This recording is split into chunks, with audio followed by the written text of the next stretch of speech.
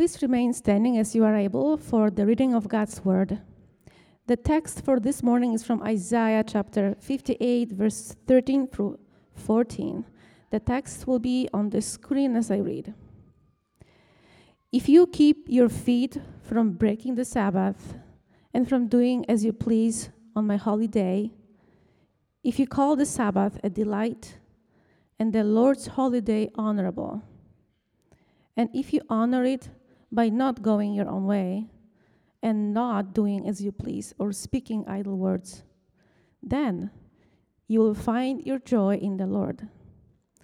And I will cause you to ride in triumph on the heights of the land, and to feast on the inheritance of your father Jacob. For the month of the Lord has spoken. This is God's word. Please.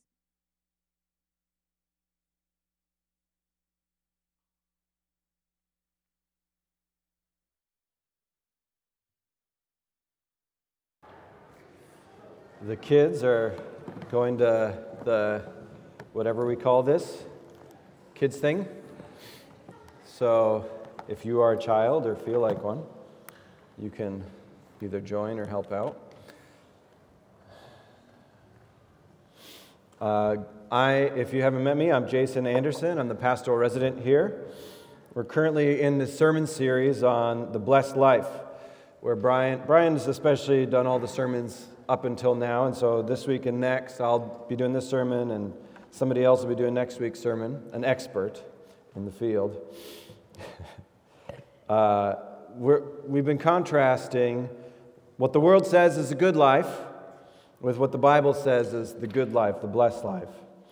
And so this morning, our focus specifically is on work and rest. What is work and rest for? For us and from God's intent. So that's what we're going to highlight and focus on this morning.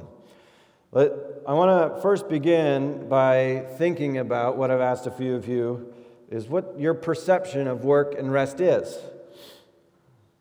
Now, we got to say right off the bat that work is not just going 40 hours a week to some employer, and that's not all work is in our lives and in the context of Scripture. It's a lot more interwoven into our daily lives.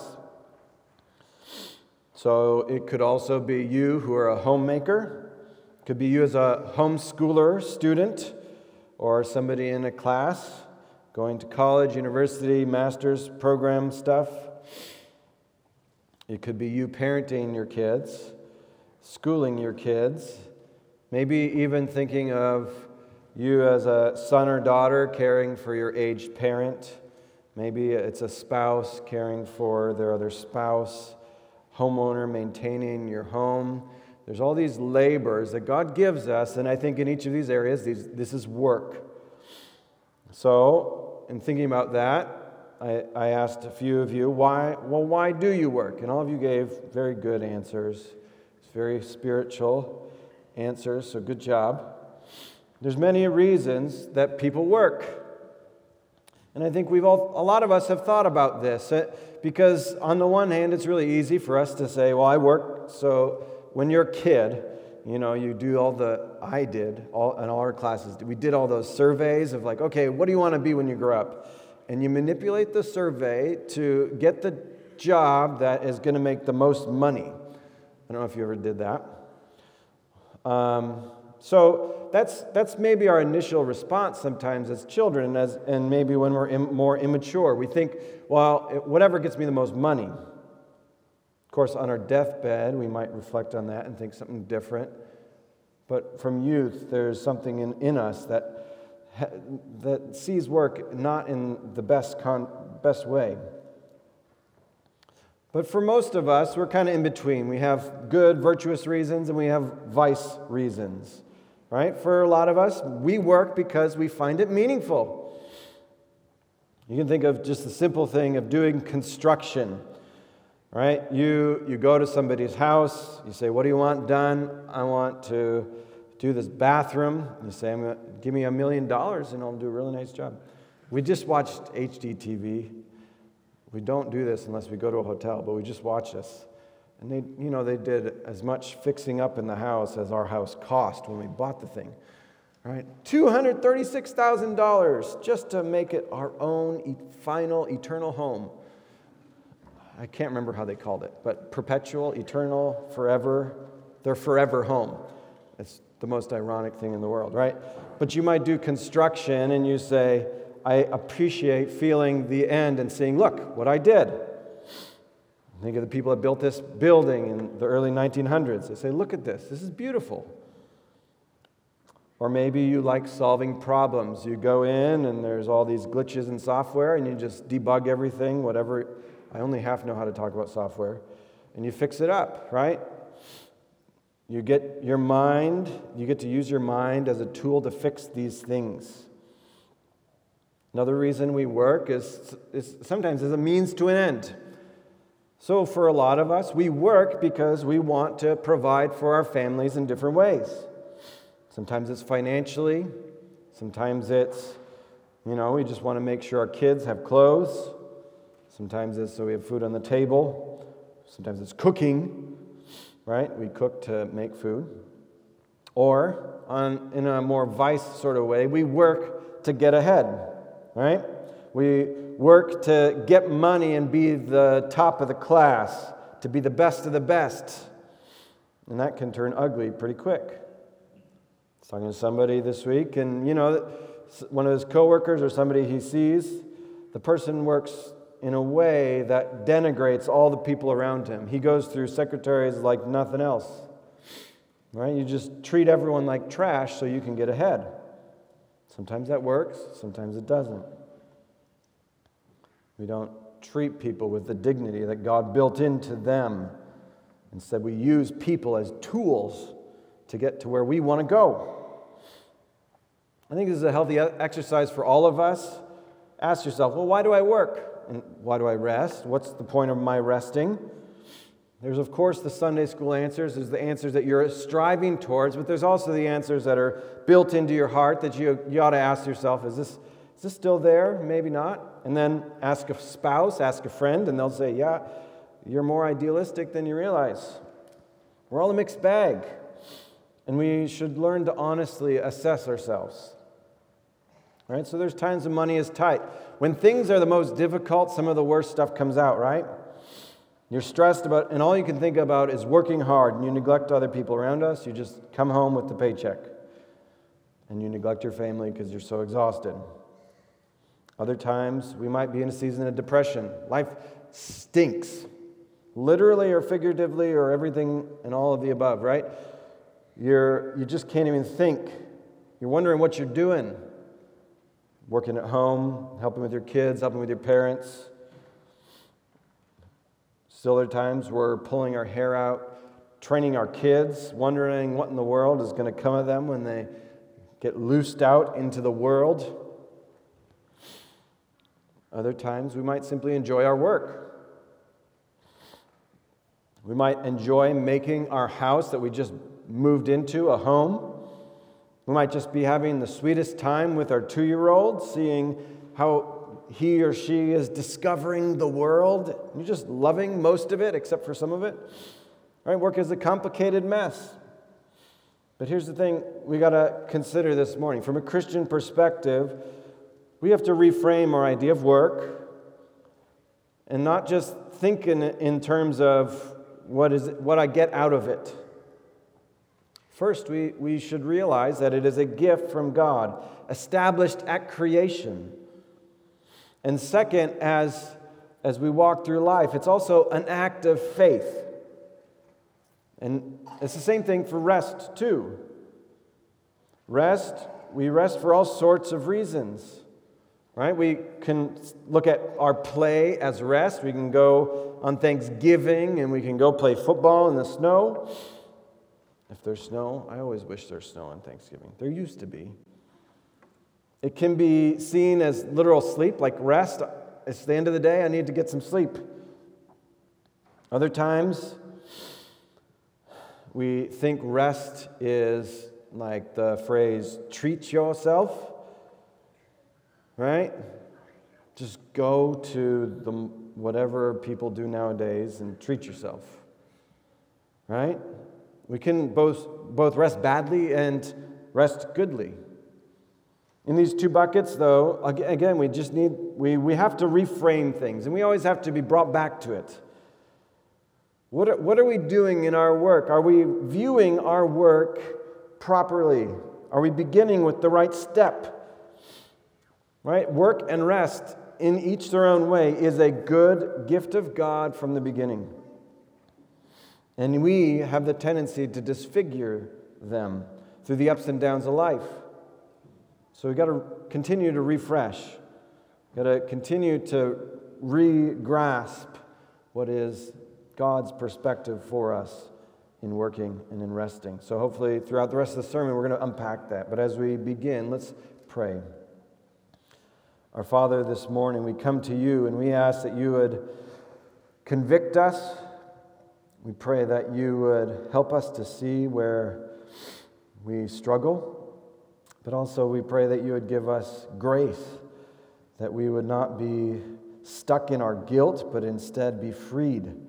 Like we were singing today, freed from all these things because we have been freed from sin and death. It no longer has a hold on us, and so we can even live into a work and rest that is redeemed. We pray that we would taste and see that this morning, whether we are running fast and enjoying things or whether we are really bearing a heavy burden this morning. We pray this in Jesus' name. Amen. So as we consider work and rest this morning, the main idea is simply this. Both work and rest are gifts from God that we have to labor to enjoy.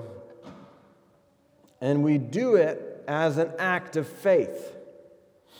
So to cover this, we're going to first think about work, think about it, and then think about rest. In each of these two buckets, we'll think about first a little bit of a biblical picture, and that flows right into these ideas. That work is both a gift and an act of faith. And then from work, we'll move on to rest and think of the biblical picture, which then flows right into the fact that this is also a gift and an act of faith. So first, let's think about this simple biblical picture of work. And what we've got to do is go all the way back to Genesis 1. Why do we work to begin with? Should we even, the ideal human life, include work? Should we sometimes we're tempted, maybe you go to some beach somewhere. I don't understand why, but you go to a beach somewhere and say, this is the life, I just want to sit on a beach and do nothing and drink Mai Tais or whatever they do on beaches, whoever they are. Right? You think traveling the world in one way or another is the life. This is what we were created for if you just enjoy it. Sitting like I was on a beach, avoiding the sand, reading Augustine, this is the true life. I was also reading a really dense tome that was modern. John, I don't know who he was. Some German patristics guy. The fact that I forgot it is how good a book it was. That's my ideal beach time, avoiding sand and reading dead guys. But the answer is actually that work is a good thing and we ought to pursue it. And it's something that God built into us. And we see this in the fact that God himself is said to work for 6 days and then rested on the seventh. And thinking of 6 days of God's work, the Bible shows us there's a spiritual meaning. Because on the flip side, there's so many different ways to understand the mind of God. But Jesus says God's working even now. There's a sense in which God perpetually works and is perpetually resting. But this 6 days of work is a sign for us. It instructs us that it is good for us humans to work. And not only that it's good for us, but it's a gift for us. And where we have time to walk through the whole rest of Scripture, we'd see that there's this biblical pattern for work, and that it has been used for good, but most oftenly been abused. And we see this today maybe even in your family. Some people are workaholics. They could work less, but they decide to work unending hours through the weekends. Sometimes you can't avoid it. Sometimes you can. On the other side, some people are lazy. Some people do not work heartily. Sometimes it's because of their motivation. Sometimes we're afraid. Sometimes we're timid in work and we don't even know what it looks like to pursue meaningful employment and diligent work, whether it's in our homes or whether it's in a workplace somewhere. Sometimes we do our work out of pride, to make a name for ourselves. Think of the Tower of Babel as an example of that. They build this tower to make a name for themselves. Is that a good use of work? Well, but what is work for? If it's a gift that God gave humanity at the creation of the world, it means that we can find meaning in what we do, even though we often don't want to.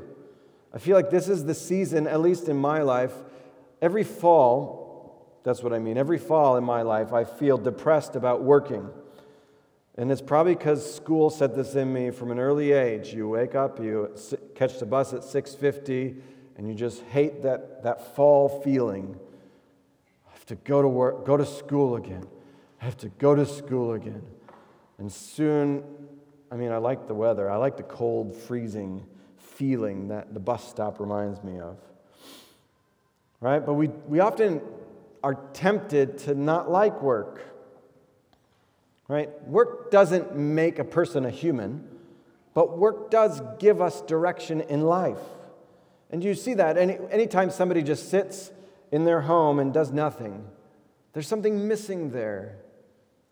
Like that old lady in Pollyanna, if you've watched that movie, which I watched a lot because my sister liked it too much. Right? There's that old lady, and Pollyanna really transforms her life, I think, somehow. But so often when we become isolated and we don't use our hands or our minds, we atrophy. It's because God gave us work as a gift. And not only that, God has individually gifted each one of us. And we use our gifts to bless the world, you could say, around us. And as we give our gift of work, we also direct glory to God. This is a hard thing, but we can find work meaningful wherever God has put us. Think of the humble work of farming. It's one of the original labors, you could say. Most of us don't do this anymore. It's anything but plain. You could, on the one hand, think of it as the most terrible thing in the world. There's poop, there's sweat, there's heavy labor. If you have animals, you're pulling cows out of... Amy's dad has cows that keep giving birth and shows us, warning, explicit video, pulling a cow out of the cow. How do you... I don't know. She can show you the video. It's gross. But then, there's also a dignity in that work, isn't there? At harvest time, you collect the grain, you process it, and you bake it, and then you get glorious food. No matter how heavy the burden, no matter how disgusting a thing is, we can also see God's glory refracted in our work. But it is not always easy to carry this burden of work. It doesn't always feel like the blessed life. If we were to stay forever in Genesis 1 and 2, maybe it would. But Genesis 3 happens. In Genesis 3, where Adam and Eve sin and death spread to all humanity, that looms over all that we do. When Adam and Eve sinned, humanity distorted that original creation and that intent, that work was good of itself completely. And it is still tainted by sin. And we can all commiserate in each of our works. One of my jobs as a teen, I catered. I'm not going to tell you the name because But looking back, my boss used me to cheat the IRS through various schemes. I wanted to pay my taxes, but he, of course, couldn't give me a W-2 because I didn't make any money. And he got mad at me when I asked for a W-2. No, you don't need that. Somehow I had to reconcile my bad boss with me trying to be honest myself. I don't know how I did it. I didn't file my taxes. I didn't make it. I don't know how much. I didn't make that much money anyway, so I don't know if it's fine. You can come convict me later. But you might also work for somebody who is abusive. You might be a parent and endure a lot of pain and difficulty. You might have parents that you have struggles with. The ground has thorns and thistles. The keyboard gives carpal tunnel. There's no way to avoid the spread of that curse. So work is a gift, and there's a struggle there in our age, but we have to understand that as we work in this age, it's also an act of faith. The Bible talks about this in a lot of different ways. Because we've been redeemed, because we've been transferred from the kingdom of darkness into His marvelous light, we work for a different reason. It's not just about ourselves. It's not just about making sure that I have $1 million in my, I think I'm supposed to have $1.5 million to $2.5 million by the time I retire. I mean, that's different. But, right, it's not just about ourselves and padding our retirement accounts, which can be all fine and good. Instead, the Apostle Paul teaches us that our work is a service. There's this passage in Colossians, in Colossians 3:23, it says, "Whatever you do, work at it with all your heart, as working for the Lord, not for human masters, since you know that you will receive an inheritance from the Lord as a reward. It is the Lord Christ you are serving." And this is somebody, he's talking specifically to slaves here. Even a slave can see their work as something as serving Christ, not simply their master. No, He's not your human master. Jesus is ultimately your human master. Work at it with all your heart. For the Christian, any of our work is transferred into service. And for the Christian, service is actually worship. So we have to reframe how we view what we're doing, even shoveling poop, like I did to get married to Amy. True story, the stall needed to be shoveled out, and, well, I was a young and innocent guy who was in love, and I shoveled out a poop stall and filled 2 manure spreaderfuls of poop. Horse poop. It's not so bad. Right? So our humble labor is transferred into an act of worship. Just think of a guy who's head over heels over a girl. You're going to shovel poop until you get married. So that means even the most dreaded task is transformed into an act of faith, to an act of worship and gratitude to God. This is at least the attitude that we pray toward. It's not something that we do every day. We're tempted daily by our sin, but we pray towards it. Yes, Lord, I want to be serving you in this right now. This means you can still work for and respect that difficult boss because you're serving Christ, not him.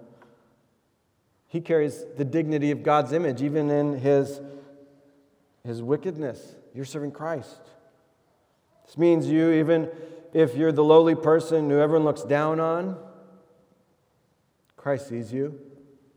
Work knowing that what you do is meaningful in Christ. That means that mom or dad, you're struggling raising your kids. Your work is meaningful through those sleepless nights. You're serving Christ. He sees you. He knows you. It means you who are stuck in a job that doesn't align with your skill set, whose company mission is ridiculous. You don't believe in it, your work is intrinsically valuable because you are serving Christ. In this journey we call life, the end of it all matters. And the end of our work is not simply to make money.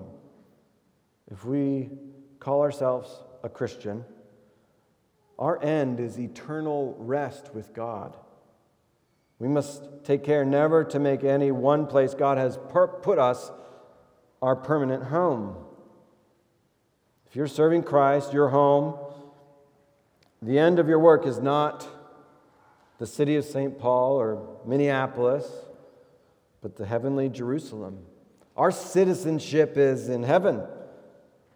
Someone said then about our current work, the best thing for you to do is to work hard in the direction of being put in a good place. Work hard knowing that the reward for your faith is eternal life. Now, for us to finish the picture of work, you have to include rest. When God gave us that work of rest, He also gave us the gift of work. He also gave us the work of rest. So Genesis 2, that's the end of the creation account, the first creation account.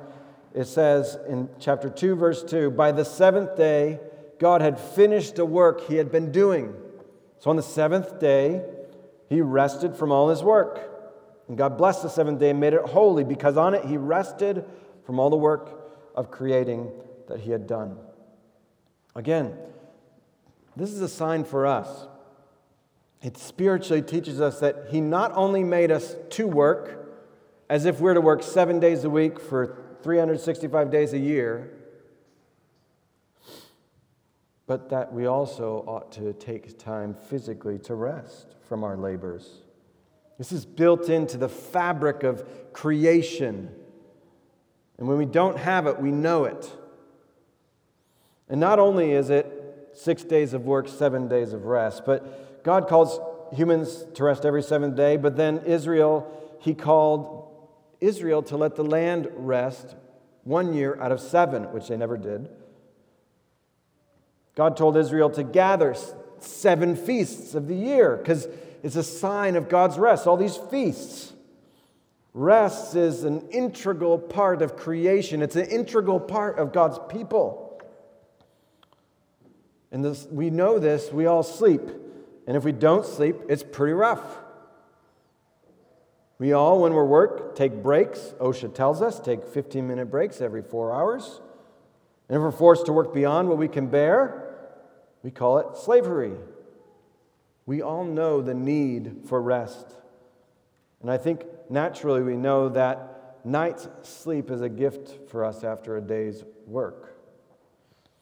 Now, there's plenty of biblical images where we see rest as a gift. The most vivid picture is Israel entering the Promised Land. This is an essential image of rest. God gave Israel the land. They enter into it, and if they follow God's law, He would give them rain. This would be a land flowing with milk and honey. It's a sign of God's rest. It isn't a coincidence that the book of Hebrews in the New Testament then connects the idea of entering the Promised Land with Christians entering into God's rest. When a person puts their faith in Christ, repents of their sins, they, in a sense, enter God's rest. He or she is said to have entered the Promised Land. They have come to the city of the living God. They have become citizens of the heavenly city. It's a gift, but it's also, like work, an act of faith. When God said, you got to rest, Israel, one time a week, He super duper meant it. You were not to do any work, and it was pretty strict. You were to trust in the Lord for provision. So you collected food, extra food on whatever day it was, Friday, so that on the Sabbath day, on Saturday, you could just rest on the Sabbath.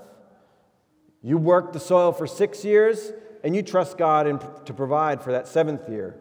Israel never could exercise that act of faith. part of the explanation of the 70 years of exile in Babylon is that so that the land could rest. Read the end of Chronicles. You work the soil for 6 years and trust in God's provision in the 7th year. Our work and our rest is an act of faith. When you feel like there's no way for us to take a break. You can think Israel thought, there's no way for me to take a break for the 7th year. How am I going to provide for my family? I have to do that. We similarly feel like we have to do more work to provide, as if we are the great provider and not God. We feel like the dishes are not going to wash themselves. Now, we as Christians are not bound to the Sabbath as law, so that's good. You can pick up sticks on the Sabbath and not get killed. But there is a truth for us to receive in it. It is a good to work hard for 6 days, but then work hard to make the 7th day a day of rest. Because that's how God made us. And we usually apply this to Sundays, the day we weekly delight in the resurrection of Christ. Now, one thing we might struggle with is that it's hard to know what the Sabbath actually means. It'd be easy for us to say, well, Sabbath means, oh, go to church or whatever, but then go home and watch football, fall asleep, eating Cheez-Its, eat frozen pizza for the night, and watch Netflix. I don't know if that's what you do. I mean, that might be what I do. I won't. Here we can rely, though, on something beyond 2023 habits. In the historic church, there's a healthful definition. Sabbath rest isn't just putting your feet up and playing games. The New City Catechism says this. What did God require in the 4th commandment? That's the Sabbath. That on the Sabbath day, we spend time in public and private worship of God, rest from our routine employment, serve the Lord and others, and so anticipate the eternal Sabbath. Notice how it teaches that the Sabbath ought to be infused with public and private worship and service. See, Sabbath is about finding rest in the very act of worship. This is one thing that struck me. I lived in Israel for a year, and in the Jewish tradition, you think, well, Jews, they keep the Sabbath. And what that means is all the things the Jews shouldn't do, right? They don't turn the lights on and off. They don't turn the burners on and off, and all of these different rules, right? And I was a Shabbos goy, so I cleaned people's apartments on the Sabbath, which is kind of not okay, but I think it's okay. So they paid me money to do all the work that they couldn't do on the Sabbath. It's only rich New Yorkers that do this. But anyways, outside the Jaffa Gate, I would go down and, clean somebody's apartment for a bit. But the main thing about the Sabbath isn't all those rules. The main thing about the Sabbath is actually getting together with God's people and worshiping. Singing the Torah aloud. Feasting together. Just like our work is reframed as service and worship, in a similar way, our rest has to be framed within the context of worship and service. Because in resting, as we rest, we're preparing for the eternal Sabbath. Now, as a pastor for 7.5 so years, and church staff likewise, we have this odd bit. Sundays can easily feel like a heavy day of work. So it's the day that we especially work hard for, right? But in a small way, even somebody like me or Kim or Allison or Brian or Josiah, there's a sense in which we, as we participate in the worship of God, find rest in our labor. It's not easy, and we're often exhausted and crash when we go home. But there's a sense in which we also, too, have to imbibe that habit of resting in our worship of God. Now, there's something that I've found essential in any meditation on work and rest, and it's how Christ transforms it. We've seen a few different ways that Christ transforms it, and this is one that really helped me when I was younger in jobs that I didn't like the one where I didn't actually have a W-2 and I wasn't actually a worker. There's a sense that when a person becomes a Christian, they're beginning to enter God's rest, and so can experience God's rest every day and night, even while we work. The sentence I go to is in Hebrews, "Now we who have believed enter that rest." ... The belief includes repentance and faith, especially in that context in Hebrews. When you believe that Jesus died and rose for you as a sacrifice for your sins, when you repent and live by faith in Christ, when you know Him as your great high priest who empathizes with our weakness, we also claim this truth that we have entered God's rest. And so we can work from a place of resting, even though we're not fully experiencing this rest here and now. You could call it an already but not yet rest. That means we got it now, even as we look forward to an even greater fulfillment. And just to test ourselves and just to think about it, just think of the most crisis point, the biggest crisis point in your work. Like when I was catering, it was the worst day of my life. Or say, cleaning pig pans and getting pig guts all sprayed over me. When it was pastoring, it was something else, right? Some counseling situations, or sometimes nothing. I come to Sunday morning and the song leader didn't show up for some reason, and I have to lead songs and preach, and Amy has to play the piano and whatever else. Just think of the most Christ. You could think of your own situation, right? Well, even in that point of crisis, the trial, the difficulty, you can experience and know the rest of God because He has saved you. So on the one hand, we can work for 6 days and rest on the seventh. Remember, taking care of a home is also work. So you might work 5 days in a job, and maybe one day you just mow the lawn and you got to fix these things and that thing and the other thing and cook some food and all that stuff. I think the blessed life right now includes cultivating that kind of habit as best you can in this broken world. And it's not easy, and it's going to be uneven, and it's going to be a mess. And there's lots of prudential things you can think about as you think of both your work and the rest. One thing, talking to people this week or last week, they said, I thought this is a helpful thing for resting. Those who labor with their minds should Sabbath with their hands. Those who labor with their hands should Sabbath with their minds. Right? That's a really great way of thinking about rest. And you can go on and talk with each other and think there's a lot of ways, there's prudent ways of resting and working. But it's also important to learn to cultivate a heart of always resting in your work even, because you have already entered the city of the living God. God has raised you up with Christ and seated you in the heavenly places.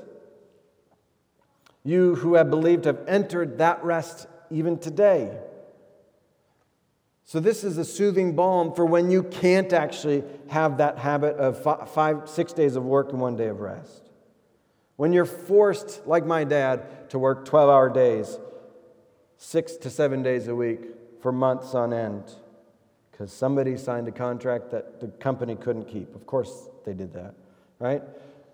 This is a healing hope to you parents who are enduring sleepless nights and days, unceasing labor as you raise your kids. This is a hope for you who work day and night caring for your aging parents. This is what you can cling to when you feel like you're in the most dead-end job in the whole world. Find rest for your souls by faith in Christ, even in your work. How can we do such a thing? I think there's two things. First, we can do this because Christ has already lifted our burden. Just think of that great Christmas passage. The government is on His shoulders. If you don't know that Christmas passage, just listen to Handel's Messiah. right? He's taken the government on his shoulders. His yoke is easy and light because he has borne our sin and our sorrows. God has worked in this world in this way himself. He's both always working, like Jesus says in John, and also he's always at rest. Someone said God both rests and acts simultaneously. Anyone, after all, who acts without effort is resting in the very activity. God's work is rest because he does it without effort. And this light work is transferred to his body, the church, through Christ. To take on Christ's yoke, we got to let go of things. We've got to be happy to limit ourselves and realize, you know what? This is what I can actually manage. And in faith, I'm entrusting myself to God, to Christ. I suppose we've gone on for long enough. As we close, I want to challenge you to reframe how you view your work and rest. The passage that we read this morning was from Isaiah. This is one sign of our anticipated rest that we'll one day fully delight in. If you heard or read on the screen, there's lots of ifs. If you delight in the Sabbath as God intended, if you experience that rest that God gave Israel, then what's the case? You're going to worship. You're going to have joy in God. That passage from Isaiah looked forward first to the work of Christ who freed his people to both work and rest with joy, but also anticipates the day when one will participate in that eternal day of rest. Right now we see in a mirror dimly through the mess of this world, but one day we'll see face to face and experience that in a way that we can't hardly even imagine. May we walk by faith, find meaning in our work and rest as we seek to worship God in all of these things. Blessed are those who work, serving the Lord, and worship as they rest. Let's pray. Our Father, we ask this morning that you would cut to the quick to our hearts, that we would not simply take this as information to be added and collated, but instead it would be something that we can take up and apply and meditate and muse on as we consider the glory of what Christ's death and resurrection has wrought and brought in our lives. I pray this in Jesus' name. Amen.